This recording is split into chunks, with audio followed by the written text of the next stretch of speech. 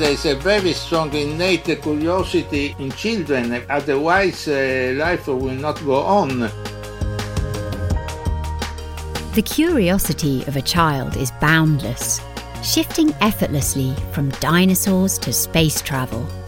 Some people manage to retain that relentless curiosity into adulthood, keeping them on a constant quest of exploration. This is Nobel Prize Conversations, and you just heard Giorgio Parisi, the 2021 Physics Laureate, who was awarded the prize for the discovery of the interplay of disorder and fluctuations in physical systems from atomic to planetary scales. He shared the prize with Sukuru Munabe and Klaus Hasselmann. Giorgio Parisi is Professor of Quantum Theories at the Sapienza University of Rome. He's also the author of Fairy Tales, stories he wrote to pass on his values to his children and now his grandchildren. To consider fairy tales is important in order to have some understanding of life.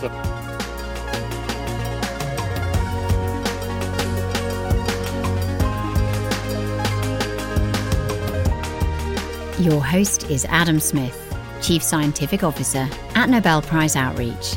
This podcast was produced in cooperation with Fundación Ramón Areces.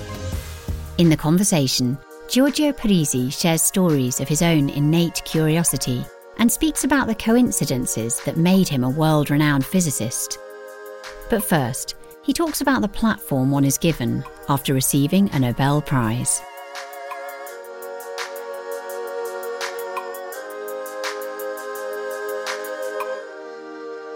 When we last spoke, it was the day of the Nobel Prize announcement in October. Yes, sir. It wasn't an unexpected announcement, and you've been awarded many, many prizes before, but how has it changed the last few months? Well, I got many invitations in many different places, and too much invitation for which I am able to answer no.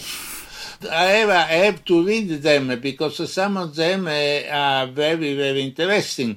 For example, just the day after the Nobel Prize, that was on Tuesday, I get an invitation from Friday to speak in the house, in the parliament, Italian Parliament House, because there was a meeting, people from different parliaments of the world. There were people coming from 60 different nations.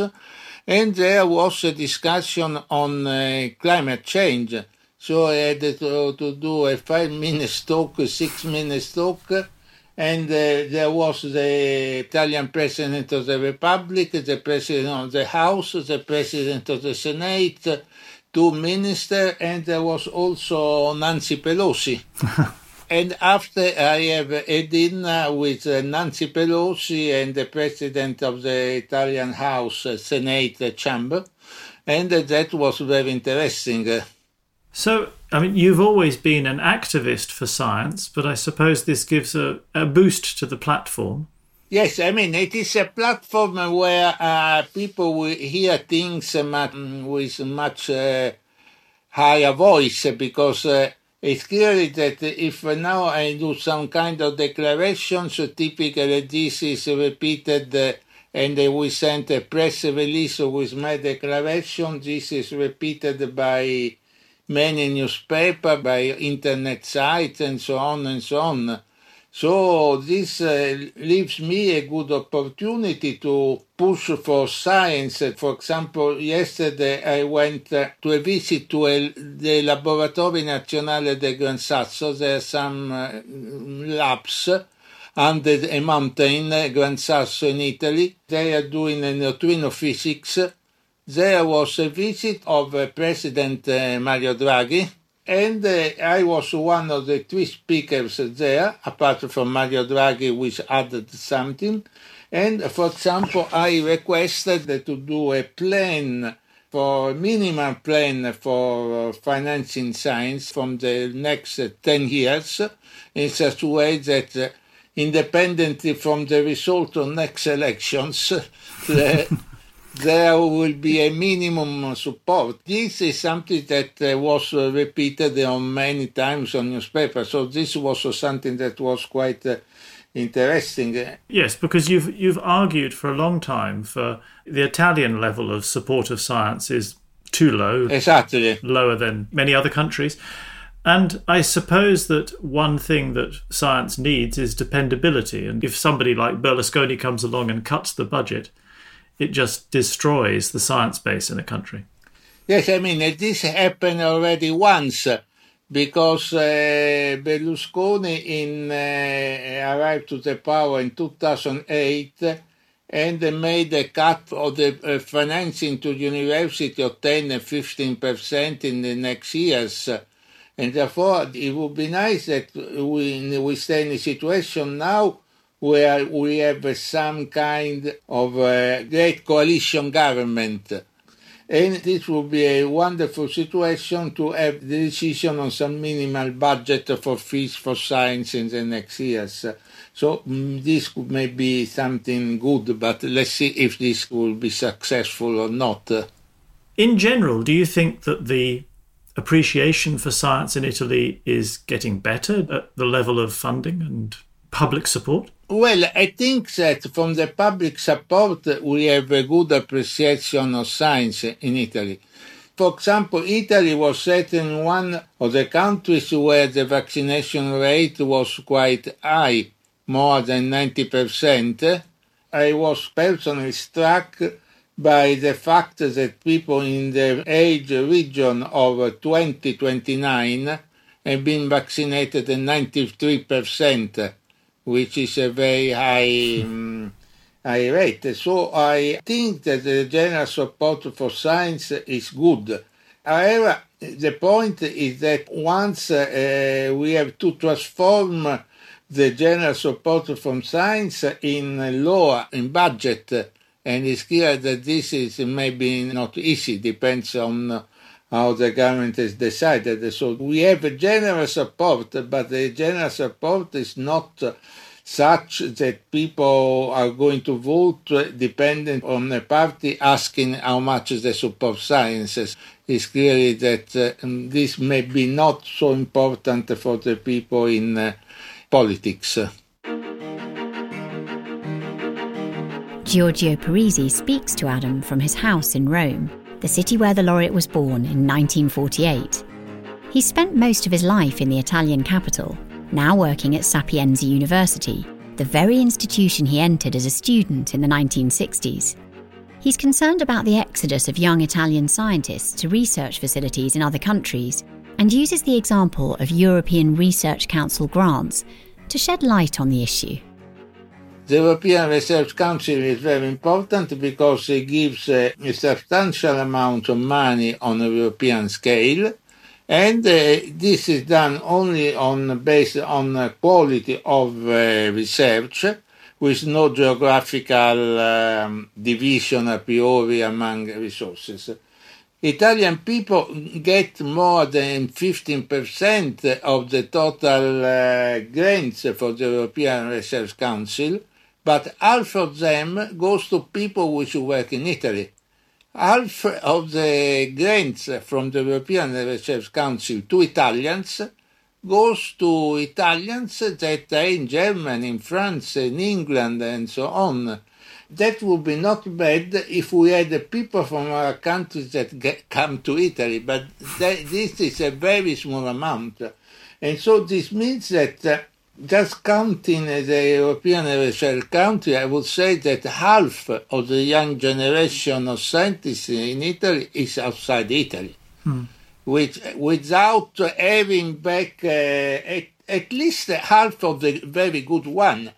But for example, as you know, I'm working in statistical mechanics, and one of the big institutions of research in France is the CNRS, the Centre National for la Recherche Scientifique, and there is a section there of statistical mechanics, and the number of Italians is greater than the number of French people. Italians in France in this field are 38, the French are 35. But this brings me to, of course, the question about yourself, because you chose to stay in Italy. That was an interesting decision. What drove you to stay put?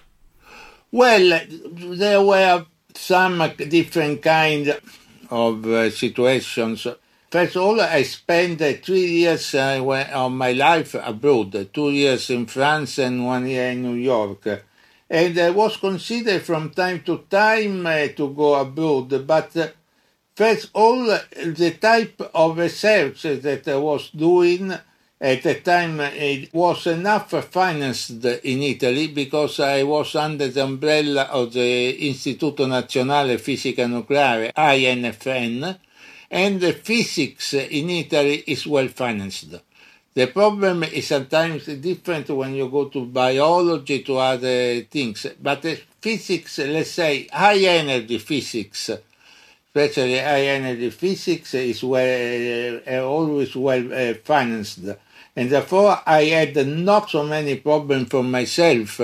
Therefore I don't believe that it would be so different as my career if I would say abroad. So I did not feel that I have changed my career remaining to Italy. And also after that I returned to Italy from Paris, I had 2 children, and I think that I wanted to grow my children in Italy.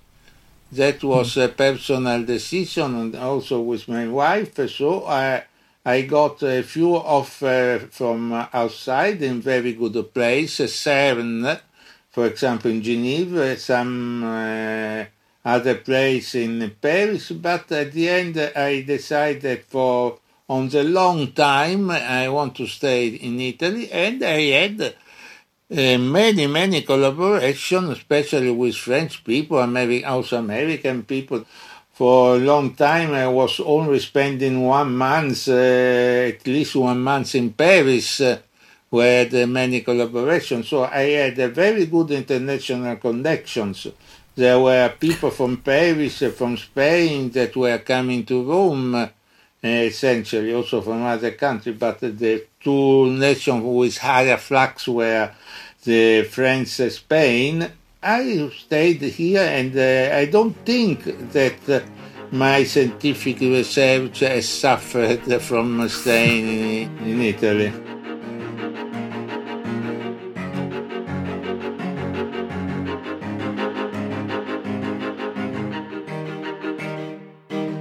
Let me change direction. Let me ask you about your childhood. You're an enormously curious person, and your curiosity is legendary. When did it develop, and how did it develop in childhood, do you think?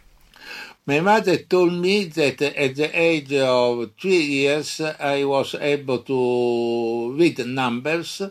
I was reading the number of the bus when the bus was arriving. I was able to do some kind of game with numbers, and I was certainly able to count some sums quite early. And when I was at elementary school, I started to read the books, popular books of astronomy, a lot of popular books of different type. I started to read the science fiction at the age of 10.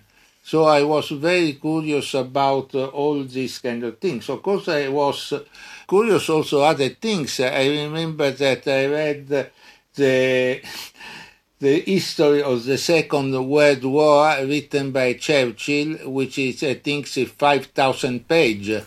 That's quite a read. Or maybe 4,000, but it's quite impressive, a long document. And it was very interesting to reading.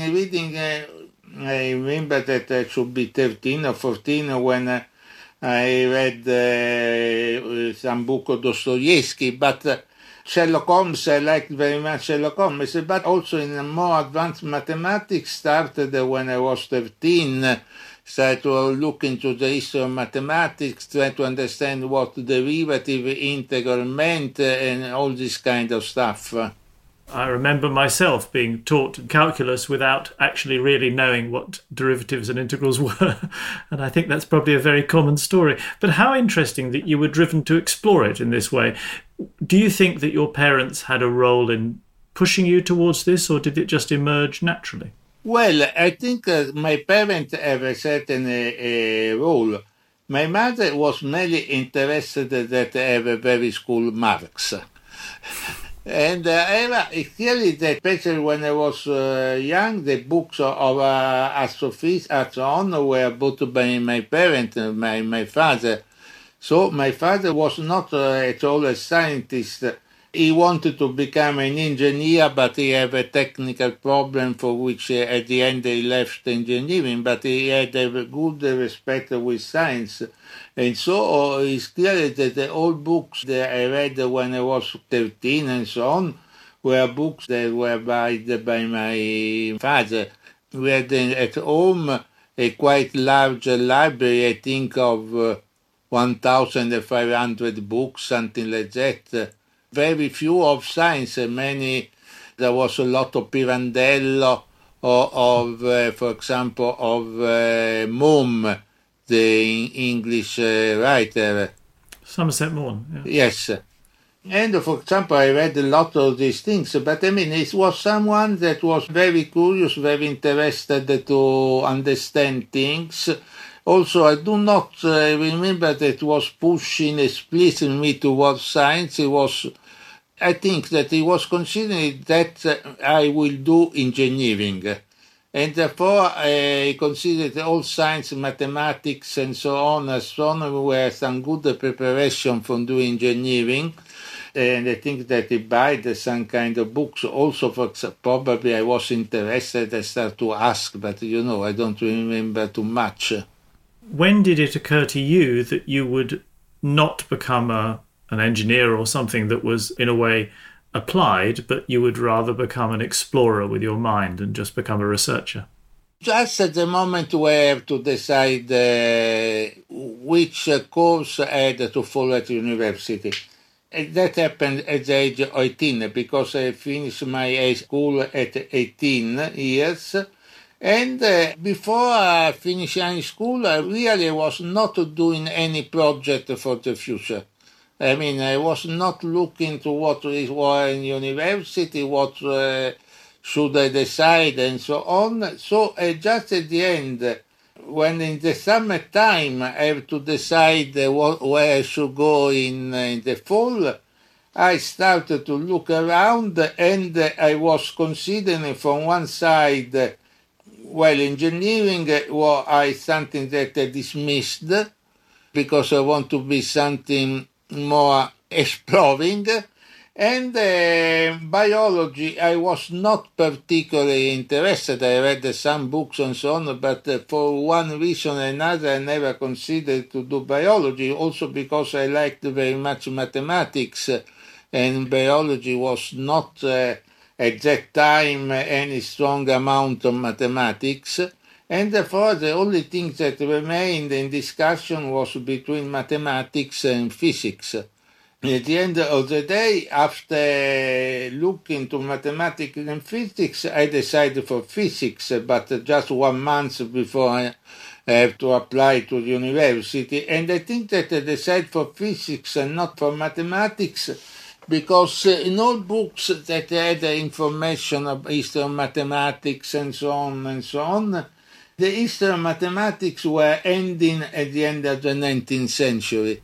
There was not so much of the mathematics of this century. So the reason was quite very clear, because the mathematics of this century is somewhat abstract, and it is not easy to communicate, while the physics of this century was something that was easier to communicate. There were books that were written about the experiments that have been done in CERN, there were books about Fermi. There was a lot, especially in Italy, we have a very good tradition of physics. The tradition of mathematics is strange, but we had many wonderful mathematicians before the Second World War, but some of them were Jewish. They had some problems and so on, so mathematics had to start again in Italy after the war, while Edoardo Amaldi was very important, was a key figure in Italy in maintaining physics active in Italy. So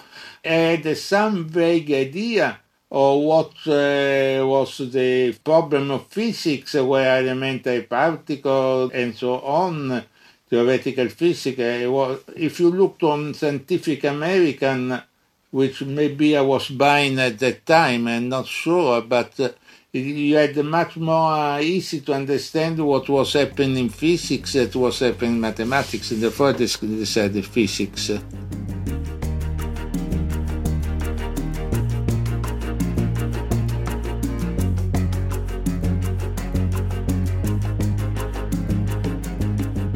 In your case, curiosity seems to have been innate. I know you're very interested in how to inspire curiosity in the next generation in children now.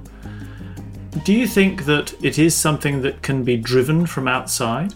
Well, I think so. I mean, I'm interested in doing, but I'm not actually doing the present moment, but I'm trying to move people for doing. I mean, we had in Italy a very famous educator, Maria Montessori. Maria Montessori is someone that is well known in other countries, and also there's a lot of schools who use the Montessori method in the United States.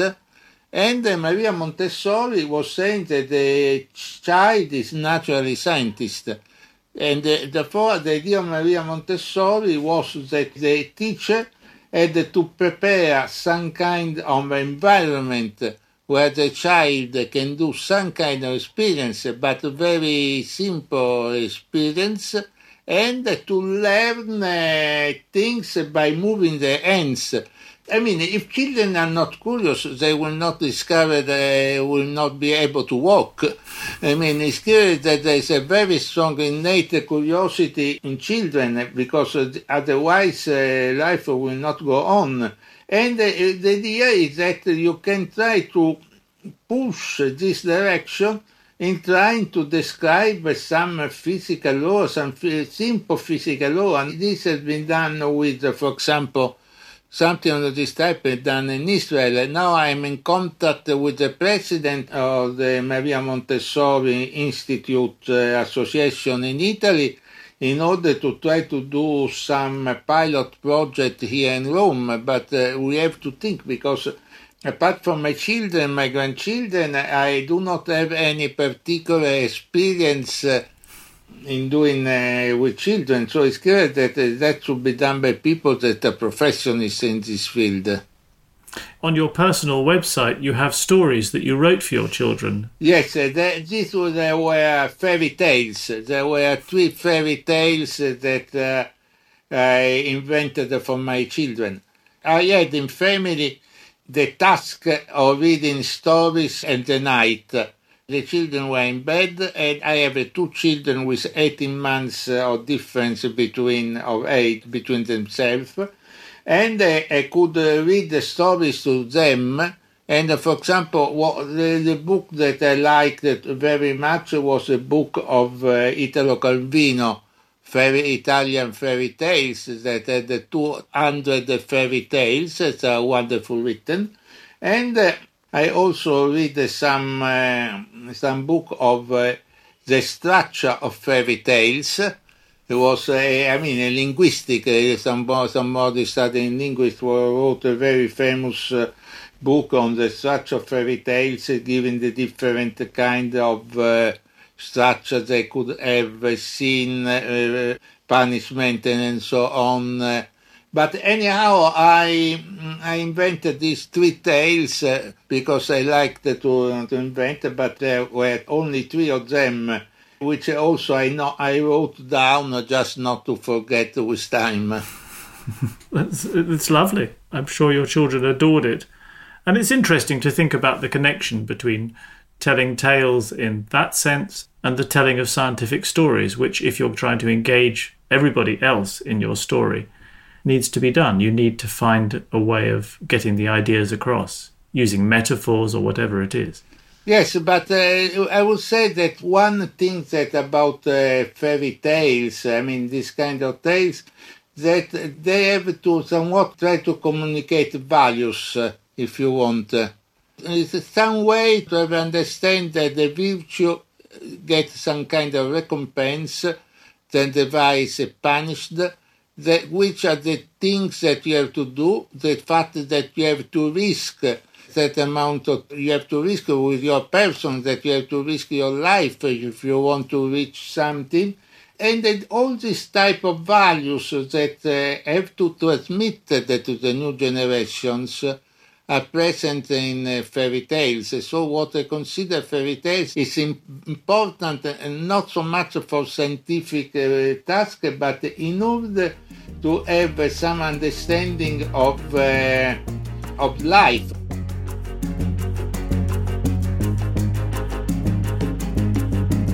He used the fairy tales to challenge gender stereotypes by making the young girl in one of his stories the saviour of her older brother. Another story focused on the importance of saying please and thank you, and a third tale follows the heroics of a fly to instill love and respect for animals. But he was also adamant about giving his children time to process each story.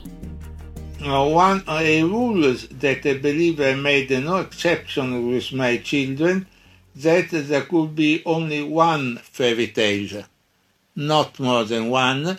The idea that I read in some books that children have to think, to elaborate about the message they have received, and if you send together two messages, this will be somewhat confusing, and therefore one fairy tales, one message, you think before sleeping, and that's all.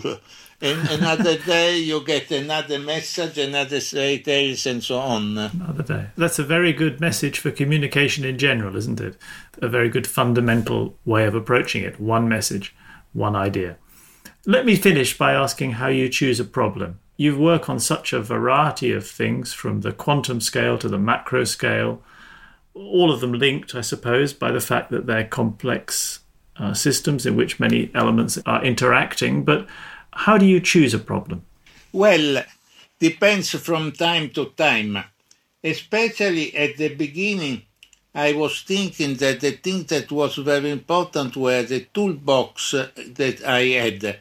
You study a problem, studying a problem, you construct, you develop a kind of toolbox, and when you have this toolbox, you may try to attack a problem that is very different from the one that you had, that you studied before. And the 70s were a period that was very interesting because you had a cross-fertilization from people from high-energy physics and statistical mechanics.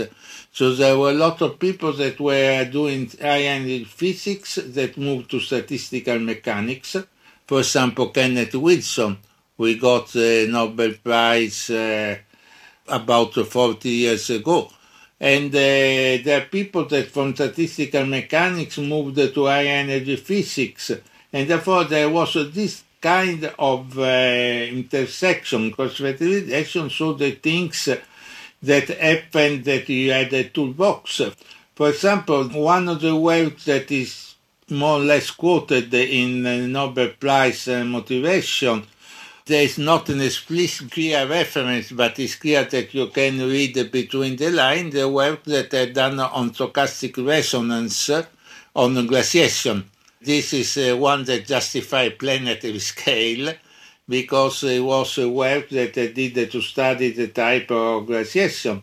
So the things that happened was, there was a friend of mine that was giving a seminar at Rome University. He said, why you don't come to hear that seminar? I went to that seminar. He was presenting some theory of glaciation that was not complete, and I got the idea that we could modify the theory, taking care of another component which was not included in the theory. And I remember just after the seminar, I went with him on my tramway to home, and on the tramway we had a lot of discussion about this. After discussing with other friends in Rome, and most of the work was done by themselves, but I mean, the idea was something occasionally, because if that day I have to go to the dentist, or I had to go, I was not in Rome, or I have other things to do. I would not ever go to that seminar, and I would have no chance to work with our good friend, this theory of stochastic resonance for glaciation and so on. So sometimes it's just accident. Or you see that you have a problem that is interesting and you just try to start. The real difficult thing is not to start too many things, because it's clear that you have, sometimes you have the idea this can be solved, you can try to work on that things, but usually at the beginning everything seems easy. When you want to finish things in a professional way, it gets too long, therefore one must be careful not to start too many things. Well, it's obviously been an incredibly successful strategy, and it's nice to think about your mix of curiosity and excitement at new problems, but also the self-discipline not to get too carried away and take on too many things at any one time. I think that in some cases I got too many things, but... That's life, isn't it? It's been so lovely speaking to you. Thank you very much indeed. Thank you so much. It was very interesting.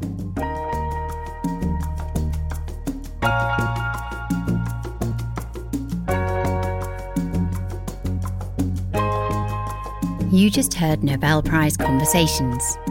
If you'd like to learn more about Giorgio Parisi, you can go to nobelprize.org, where you'll find a wealth of information about the prizes and the people behind the discoveries.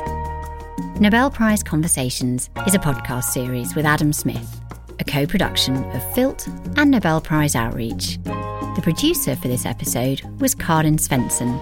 The editorial team also includes Andrew Hart, Olivia Lundquist, Magnus Yillier, and me, Claire Brilliant. Music by Epidemic Sound. If you're looking for more listening, check out our episode with Giorgio Parisi's co-recipient, Klaus Hasselmann, a conversation that was recorded in front of a live audience at the 2021 Nobel Week Dialogue in Gothenburg. You can find previous seasons and conversations wherever you listen to podcasts. Thanks for listening.